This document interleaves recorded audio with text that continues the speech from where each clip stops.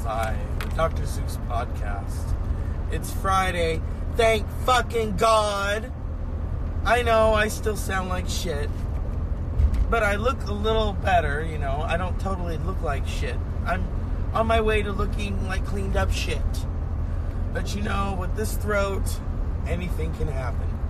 My throat, unfortunately, is not as talented like Tina Turner's or Monica Lewinsky's. Two different birds of a feather.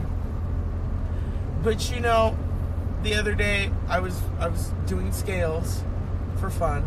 I'm not a professional singer. I just play one. You know, and I tried to sing like a parody. I think some of you heard it on here of that Steve Winwood song, Higher Love. But it says like break free of Trump. Yeah. A lot of shit is going down. People don't want to watch the news. Hawaii, the volcano. You know, when I was in Hawaii, we passed Trump Tower. And they're like, oh, are the people I was with, bro, look where we're at. And I'm like, I don't fucking care. I said, too bad I don't have a tomato right now because I'd throw it at Trump Tower. But, you know, he wasn't home, which is maybe kind of good for Hawaii. I don't think they like him. He's not, you know, a native of Hawaii like Obama. Obama and his new friend Melania. Everyone was, you know, smiling. They went to IHOP. Papa Bush. Yeah. I'm thinking twice about Papa Bush now because I was watching a documentary on Nikola Tesla. Supposedly, some agents went in to see Tesla the night before he died. Tesla was still alive. When Papa Bush left, Tesla was not alive anymore. So, I don't know. You know, he'll probably take that to the grave along with Barbara's pearls. Or where George W. really hid the money. Here's the funny thing about George W. that I think people forget. He was a big cokehead.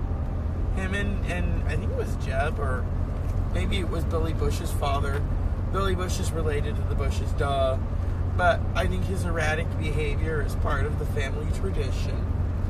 You know, Jeb Bush's two children with Columbia, what a name,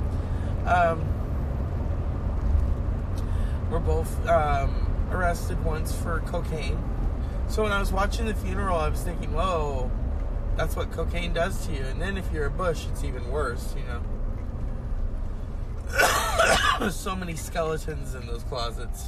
Not as many as Elvira's house, but, you know, I love Elvira.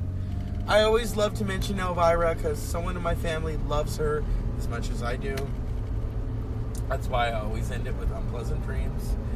It's my way of pulling my ear, you know, because the check was in the mail. Well, direct deposit more so. It's Friday. I'm excited. It's almost midnight. I always like to do these before midnight, but you know, when I'm out with friends, I'm out with friends. Today we had some Mexican food after work. Celebration. A little bit of awkwardness. I went to the meeting. Everyone's there. Even people from my past. And they just kind of, you know, someone that I work with very nice to me, and they heard me cough. Here's a Ricola. Right as I take it, awkwardness passes just right through me, like she wants to be known. Which, I don't have anything to say to you, but obviously you have something to say to me, because you're just walking in my line. I don't like that. I have nothing to say. You know, I kind of would smile and say hi, nothing, just one big stare. It's like, oh, okay. I don't know. I can't really go into detail into it. When I'm free, I will. Because I got a lot of shit to talk about. It was like walking on broken glass with Annie Lennox. And that's not even the remix. But you know, I made it through. All the while I'm like, oh. you know, people are weird. Weird. Of course, they're also really weird when they like to park and don't have to walk.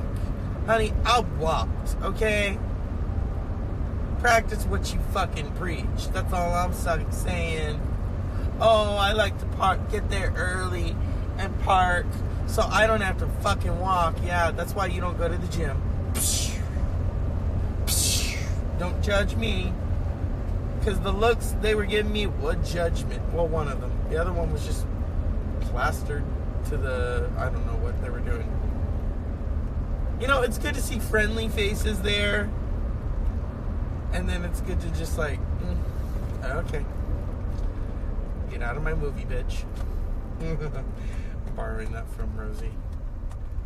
But, you know, I guess you know, c'est la vie.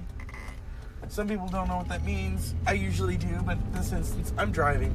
So c'est la vie. Fuck me. I don't know.